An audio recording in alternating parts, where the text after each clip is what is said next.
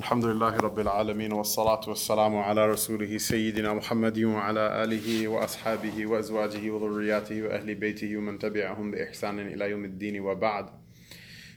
We left off last week in the middle of the chapter regarding the Adhān and the Iqāmah, and so we talked about some issues about how the Adhān and the Iqāmah should be called and some different ahkam that are connected with it.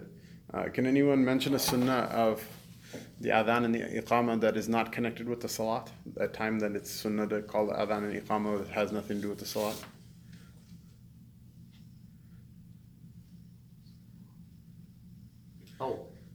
When the child is born. Yeah, when a baby is born, it's narrated. The fuqaha have different opinions with regards to it, but at any rate, there are some athar that come with regards to the saying the adhan in the right ear of the child and the iqamah in the left ear of the child when it's born. Wallahu a'lam. But at any rate, those issues, we talked about them last week. And today we're going to talk about the wording of the adhan. And it says, Wal adhanu Allahu Akbar, Allahu Akbar. Ashhadu an la ilaha illallah, ashhadu an la ilaha illallah. أشهد أن محمد رسول الله أشهد أن محمد رسول الله ثم ترجع بأرفع من صوتك الأول مرة من صوتك أول مرة فتكرر التشهد فتقول أشهد أن لا إله إلا الله أشهد أن لا إله إلا الله أشهد أن محمد رسول الله أشهد أن محمد رسول الله صلى الله عليه وسلم حي على الصلاة حي على الصلاة حي على الفلاح حي على الفلاح فإن كنت في نداء الصبح زدتها هنا الصلاة خير من النوم الصلاة خير من النوم لا تقل ذلك في غير نداء الصبح الله أكبر لا إله إلا الله مرة واحدة. So this brings us to the two different recensions that come of the adhan in the different narrations of hadith. So most of you are familiar with the narration of Sayyidina Bilal radiyallahu ta'ala anhu, which is Allahu Akbar, and then Allahu Akbar, Ashhadu an la ilaha illallah, Ashhadu an la ilaha illallah, Ashhadu anna Muhammadar Rasulullah, Ashhadu anna Muhammadar Rasulullah, Hayya ala salah, Hayya ala salah, Hayya ala al-falah, Hayya ala al-falah, Allahu Akbar, la ilaha illallah. And this is my understanding is this is the fatwa of Imam Abu Hanifa. But there's another narration of the adhan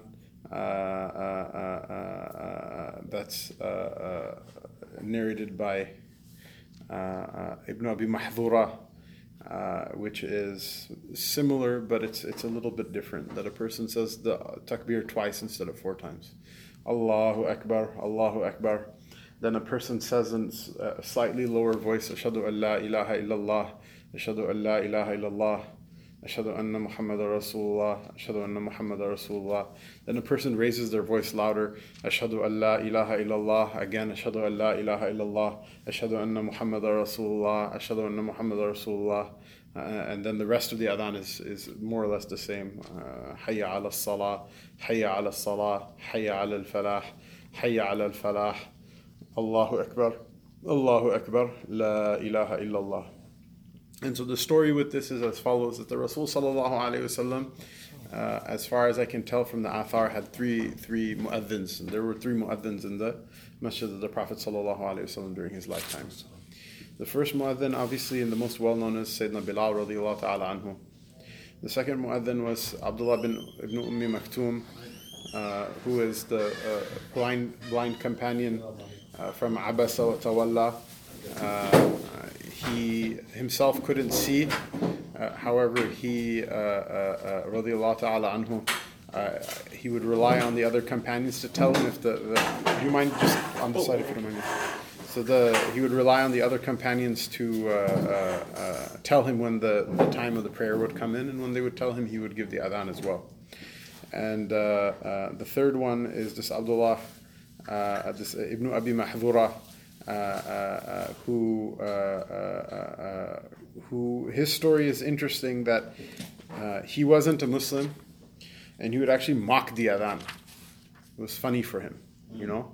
He would mock the adhan, and this is something I've seen actually, especially we have in America, we have soldiers that went to go and fight the Persian Gulf War. You'll have like expatriates will go and like work in different places, and people have like a very visceral reaction to the adhan. Some people enjoy it and love it, and it makes them feel good, and some people really hate it.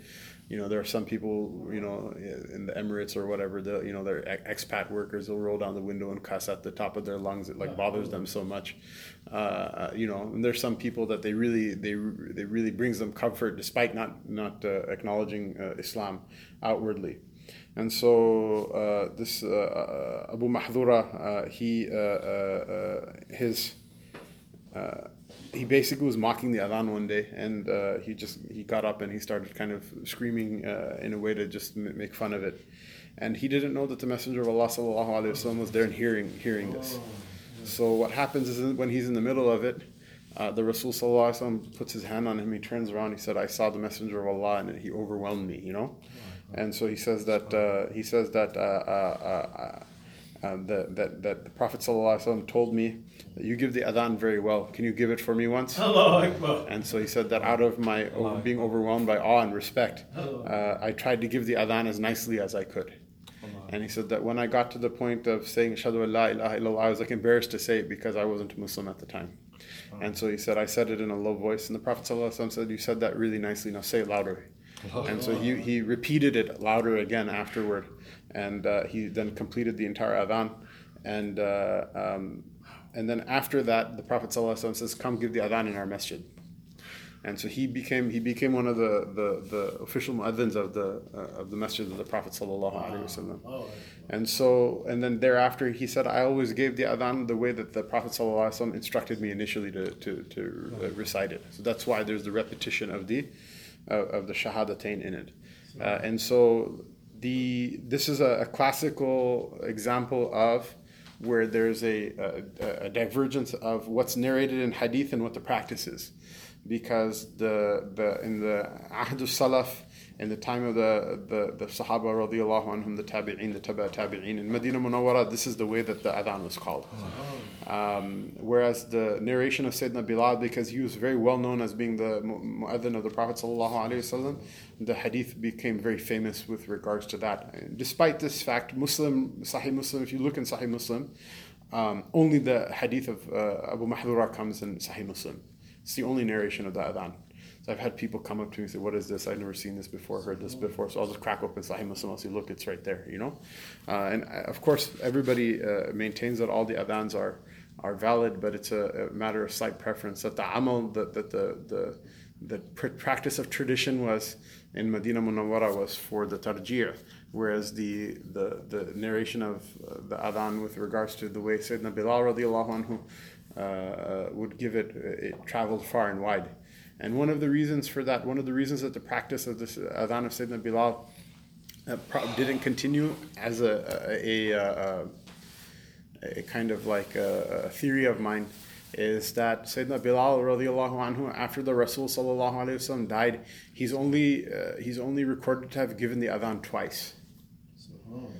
Once he left Medina Munawwara and went on jihad fi sabilillah. You have to understand that he was a freed slave. People didn't treat him well, amongst the Arabs. And in Jahiliyyah, people didn't treat him well. And they almost tortured him to death for accepting Islam. And his patron and the one who protected him was the Prophet ﷺ. And so when the Rasul ﷺ left, he was so dejected and so heartbroken that he basically would go to the frontiers and fight jihad fi sabilillah, hoping basically to leave this world as a shaheed. And he fought his whole life, and he didn't have the heart to come back to Medina Munawwara. And there's a long, very emotional hadith with regards to him, the Rasul sallallahu alaihi wasallam, seeing him seeing a Rasul sallallahu alaihi wasallam in a dream, telling him that it's been so long, how come you didn't come to visit me? So he comes to visit the Medina Munawwara, and people ask him to give the adhan again, and he doesn't oblige until the grandsons of the Prophet sallallahu alaihi wasallam, Hassan and Hussein, ask him. And so he feels unable to say no, because they said that we want to hear what did the adhan sound like, in the time of our grandfather sallallahu alaihi wasallam. And so when he gave the adhan, they said that everybody who heard it in Medina Munawwara, even the women, they came out of the houses to hear it, and there was not a dry eye in the entire city. Everybody was weeping. And then after that, he never gave the adhan again, radiyallahu ta'ala anhu. But with regards to Abu Mahdura, ostensibly it seems that he was the one who kept the silsila of the adhan in the Masjid of the Prophet ﷺ alive, especially because he was much younger than Abdullah ibn Maktoum. So he was probably the senior mu'adhin for a majority of the era of the Salaf. So that's why the practice of his adhan was there. This is an interesting masala. I'll let Sheikh Musa, inshallah, give us some more information with regards to that. But the issue is so there's so much evidence on both sides. Even Imam Tahawi rahimahullah ta'ala, who was a Hanafi, he's a great muhaddith and he's a faqih of the Hanafi madhab. He actually mentions that Abu Yusuf, the companion of Abu Hanifa, that after he meets with Imam Malik and discusses the different proofs on the different side, he actually will accept the tarjih also as being part of the adhan, to repeat the shahadatain over and over again. So my understanding is in the Shafi'i school, the way that they make tatbiq, the way that they kind of combine both narrations together, is that the imam will say the shahadatain silently once. So it sounds like because silently no one can hear it, so it sounds like the adhan of Bilal radiallahu anhu from the person listening from the outside, but the way the person, the mu'adhin giving it, will be the adhan of tarjiyah, which was the adhan in the Masjid of the Prophet ﷺ in the time of the Salaf. And obviously, again, there's no haraj either way. Yeah, both of them are valid adhans, but this is something, many people until they sit in the dars of fiqh, they don't know about this. So, inshallah, Shaykh. Bismillah, alhamdulillah, wassalatu wassalamu ala rasulillah wa ala alihi wa azwajihi wa dhurriyyatihi wa ashabihi wa man wala. I actually don't have too much to add to it, being that this is a Mālikī Fiqh class. Other than the fact that, mashallah, I think a lot of people would have a fit if you started discussing the fact that the adhan, there was differences about it. People are so caught up in their own kind of ways of doing things, and they just kind of presume that, Islam is very clear and it's just black and white and here's the hadith, right? And we know just from a very simple surface reading and scanning of the books of fiqh that even in the adhan there was legitimate differences of opinion on how to call the adhan amongst the four imams. And as Sheikh Hamzah mentions, if he were to call the adhan according to the way of the Mālikī school, people would probably start wondering, what are you doing? They already give him enough trouble for whatever else that he's doing, not realizing that it's all there and it's all backed with the proofs. So those are there. In the Hanafi school, there's no tarjih. The way that we hear it is the opinion in the Hanafi school, and you don't repeat. And that's based on the adhan of Abdullah ibn Zayd radiallahu anhu. So his adhan is the one which is the most famous. And it's interesting because Abdullah ibn Zayd radiallahu anhu, that's the only hadith that he narrated. He was a companion, but he has no other narration of hadith. That's the only hadith he narrated, hadith of the adhan. And he became famous for that. So he, even when you say Abdullah ibn Zayd, Rawi al-Adhan, the narrator of the Adhan, he's just famous for that, and that's the only hadith he narrated, right? And those words came without tarjih, right? So there's discussions here, and I don't think this is, I think we've heard enough in terms of the differences, but as Sheikh Hamzah mentions, it was the companion Ibn Abi Mahdura, who was one of the three mu'adhins of the Prophet ﷺ, that did the tarjih. And he was the mu'adhin of the Prophet ﷺ in Mecca Mukarramah, right? Because the Prophet ﷺ, he lived in Medina Munawwara, and the hadith of the dream of the adhan, and the adhan was established in Medina Munawwara. So before Hijrah, there was no adhan, right? They weren't calling the adhan in Mecca Mukarramah before Hijrah. It was in Medina Munawwara. After the Fath of Mecca, then you have the adhan in Mecca again. and it's established there. And the Prophet ﷺ was in Medina Munawwara. He had the mu'adhin, Bilal and Abdullah ibn Maktoum radiallahu anhuma, and then in Mecca it was Ibn Abi Mahdura radiallahu anhu. And so some of the fuqaha, Imam Ahmed specifically in this particular text and commentary mentions that what is dominant is that there shouldn't be tarjih, and people make the mentioning that the tarjih was taught to Ibn Abi Mahdura, which was after the Fath of Mecca. So they use that to show that this was towards the end of Islam, and that should whereas the dream of Abdullah bin Zayd was when? Much earlier, right after Hijrah, maybe the second year of Hijrah, right, which was much before, prior to the Fath of Mecca. So his method should have been later, and that should have been accepted, right? And again, this is just a glimpse into what fiqh is. It's more than just the hadith. When did the hadith happen? And then you hear the proof of why one is given preference of the other, and it seems like checkmate, it's done. There's the proof right there. Fath of Mecca was later. And then you hear the response. And the response was when the Prophet ﷺ went back to Medina, he had Bilal continue calling the adhan the way he used to before that. So he didn't have him now change it after, it's not like he taught Ibn Abi Mahdura this adhan, and then now this became the new, final method, and then he had Bilal change. Bilal continued in Medina Munawwara and Abdullah ibn Maktoum even after the Fath of Mecca. So then there's a proof again, right? And then there's an answer to the answer of the proof. So then you just learn to understand as a Muslim that this is why the ulama are there. This is why the fuqaha were there, and we don't just cut them out of our tradition, right? So if you just rely on the hadith, you look up and open up Bukhari to try to learn our Islam. Well, when would Imam Bukhari, when did he live? Was it after the 4 Imams or before? Much. It was after, right? So what happened in that time between the Prophet ﷺ and muhaddithin like Imam Bukhari, Imam Muslim, Imam Tirmidhi, right? What happened in that era? Did they not know how to pray? We actually have records, very sound records of how Islam was practiced in those generations. So why are we bypassing it and going to the later ones, right? So we have to access those, and this is just, again, something to keep in mind, hopefully as a glimpse into this dars of fiqh of, what fiqh is really about. It's not just show me the proof, show me the hadith, right? It's about looking at what the ulama had said about it and how they understood it and how it was actually practiced. In Hanafi school, there's no tarjih. This is called tarjih, to repeat it silently and then say it again loudly. But it's a valid opinion in the Mālikī school and even in the Shafi'i school with different tones and methods of doing it. So just within those 3 schools, there's 3 methods of the adhan. Something which one would think we kind of agreed upon, but we don't. It's another proof in itself that we were never meant to be the same in terms of the practice of the branches of our fiqh. Allah make it easy, inshallah. So another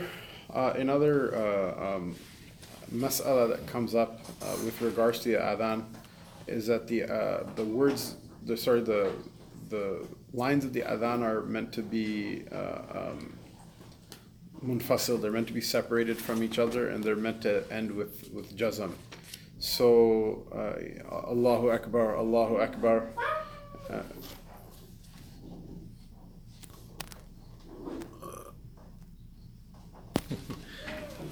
So the idea is that that the lines of the adhan, Allahu Akbar, they stop at the end of the line. Ashhadu an la ilaha illallah, and then stop. Sorry, Ashhadu an la ilaha illallah, and then stop. You don't put the i'rab, the grammatical case ending on the divine name. Ashhadu anna Muhammadar Rasulullah, stop. You don't read the grammatical case ending on Rasulullah.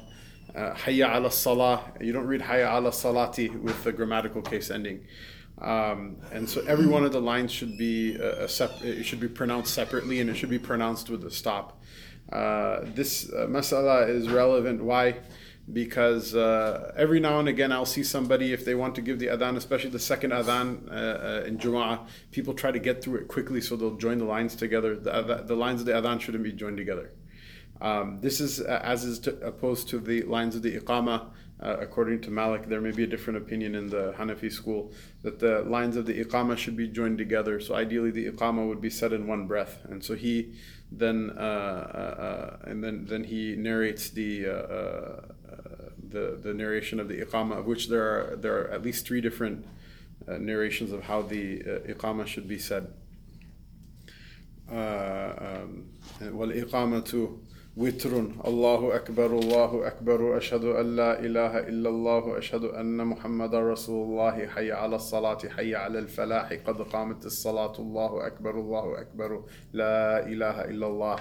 That it should ideally be said in one breath, and grammatically it should all be joined, that you should pronounce all of the grammatical case endings at the end of it.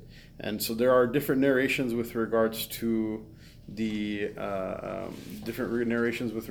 wording of the Iqāmah. Imam Tahawi rahimahullah ta'ala in his Sharh Ma'an al-Athar details all of the different narrations in great detail. That there's a narration that is essentially to the effect of the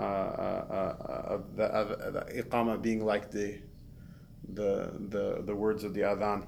And there's a narration that the Prophet sallallahu alaihi wasallam annahu amara bilalan an yushaffi' al-adhana wa yutir al-iqamata, that he commanded Bilal radiyallahu ta'ala anhu to make the number of lines in the adhan even, and to make the number of lines in the adhan odd, which means what? The thing that's said twice in the adhan should be said once in the iqamah. And so that's the narration that Malik takes from.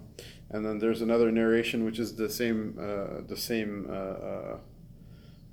wording, but it has at the end of it illa al-iqama, except for the iqama itself, except for the word of qad qamat as-salah, which should be doubled, which is the narration that the Shafi'is take from. And the tarjih, what you call the preponderance according to Malik of these 3, because the hadiths are all validly narrated. This is one interesting kind of separation of powers that the Sharia has, is that the muhaddithin are a separate group of people in general, and the fuqaha are a separate group of people. Muhaddithin that narrate hadith, they only, by and large, they only discuss who the narrators are the narrators upright or not. They don't decide whether the hadith is correct or not based on what the content of the hadith is, because that will introduce a bias into it. Whereas the fuqaha have a horse in the game in terms of which narrations they prefer over which ones. And so the separation of powers, so to speak, it kind of guarantees a type of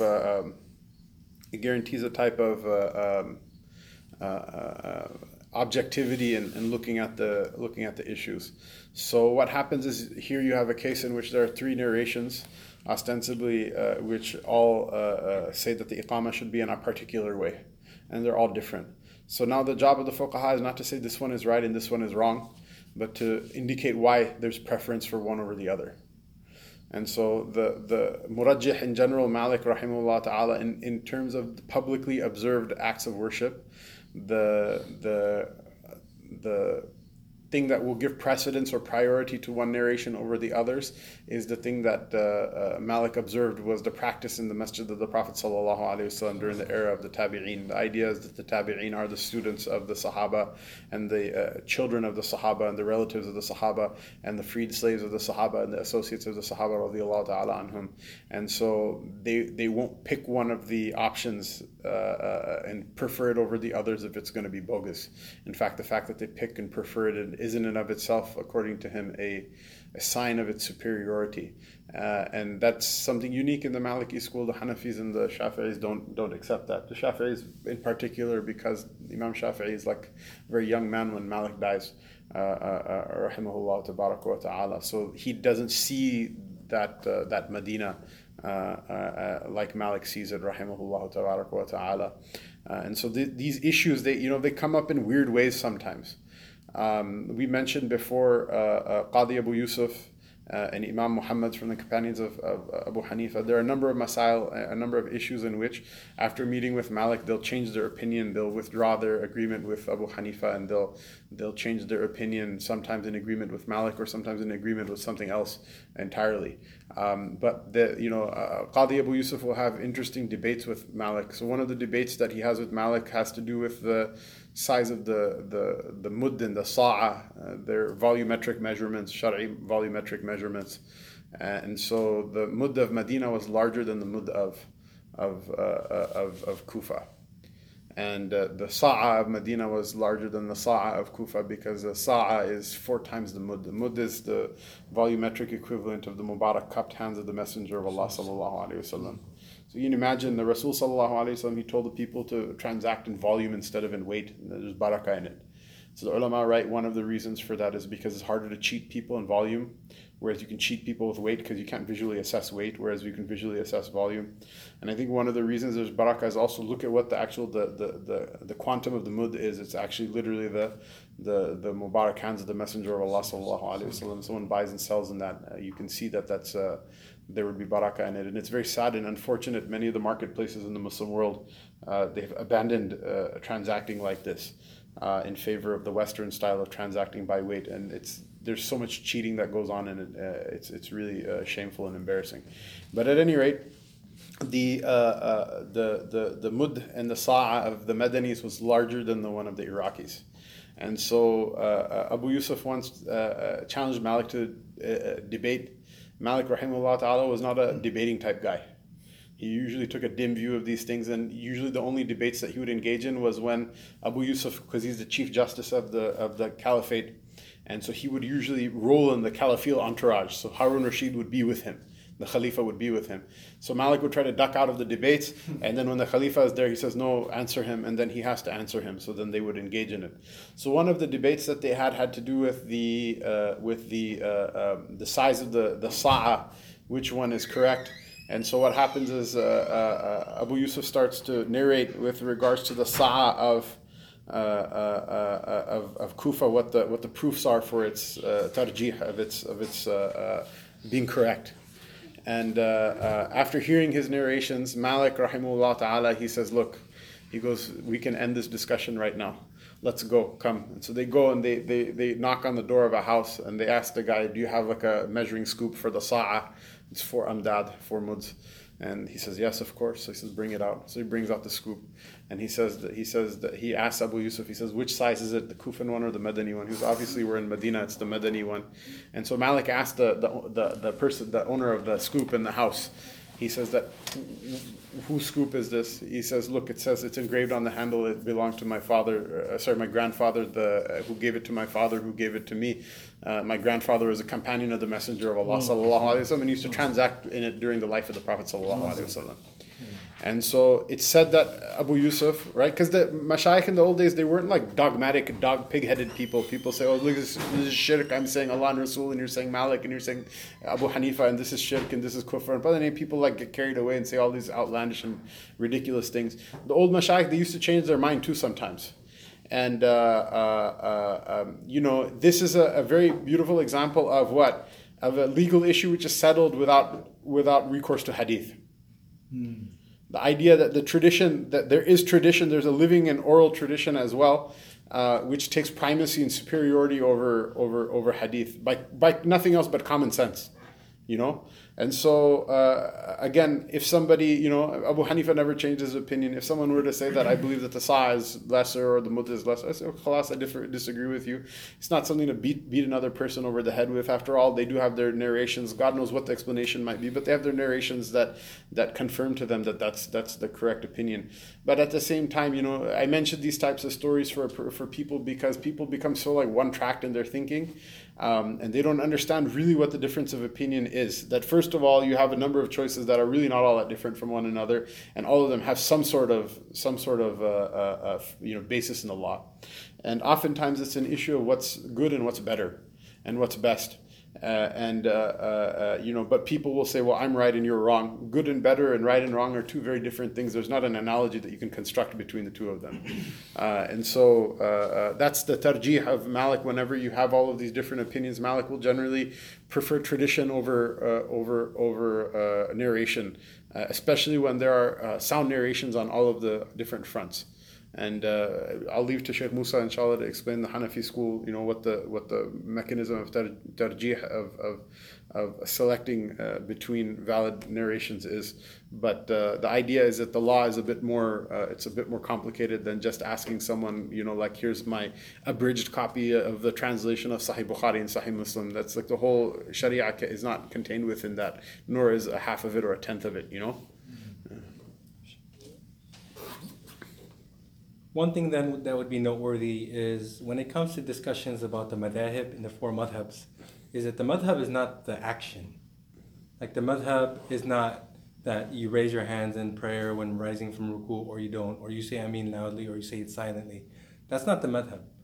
The madhab is the framework and the usul through which they derive a conclusion. That's the madhab. And that needs to remain consistent. And that's why you can't necessarily jump from here or there, because then you become inconsistent in your reasoning. So one of the things that the Malikis and the Hanafis have in common is they did rely more on the oral tradition because they were closer to the generation of the Prophet ﷺ. So out of the four Imams, who was the eldest? Abu Hanifa, and then Malik, and then Shafi'i, and then Ahmad ibn Hanbal. Right? So these were the four Imams.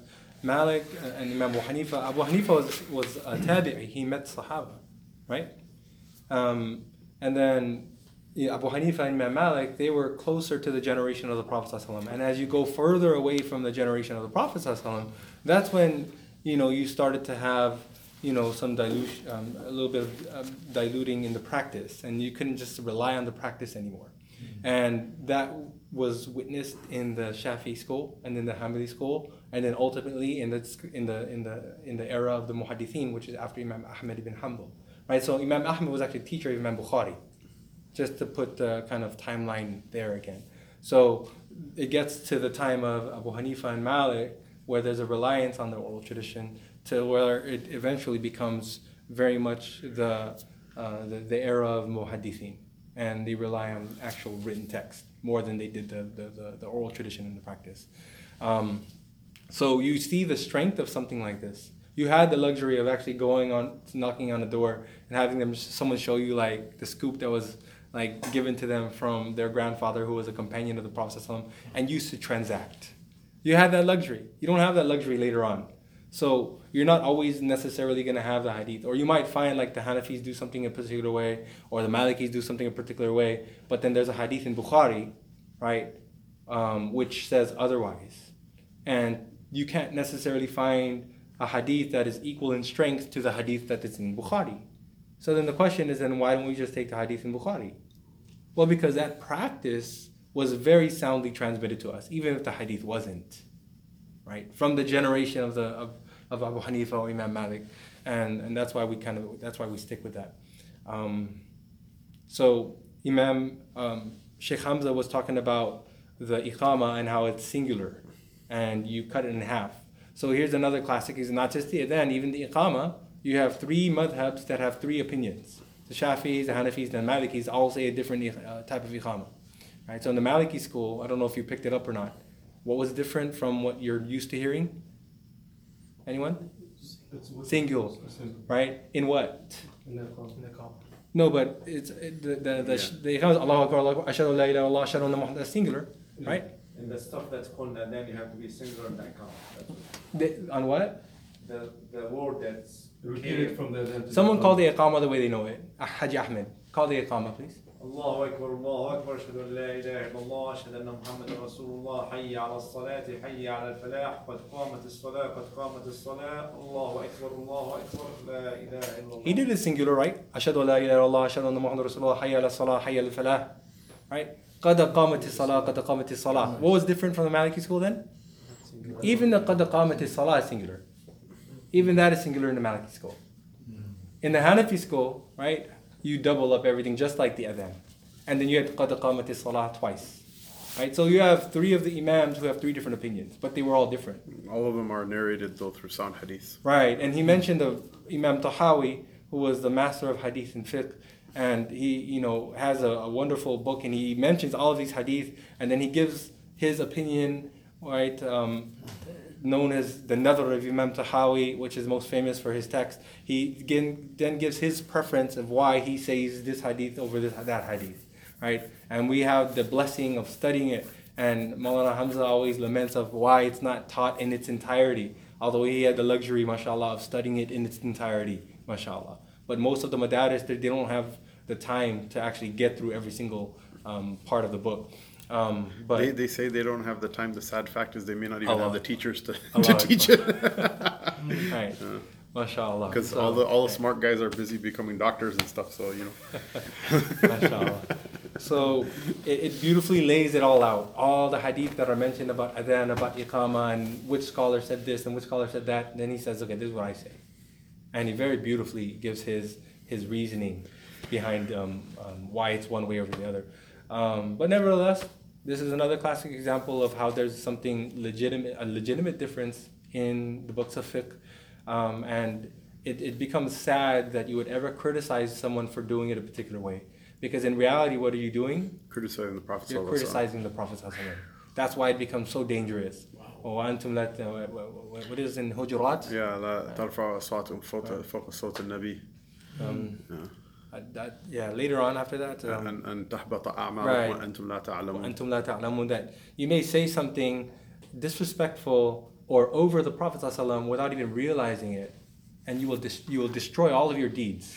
All of your deeds will be wiped out, because this is a very, very, it's like, if you disrespect your mother or your father, that's like unacceptable. It's unacceptable.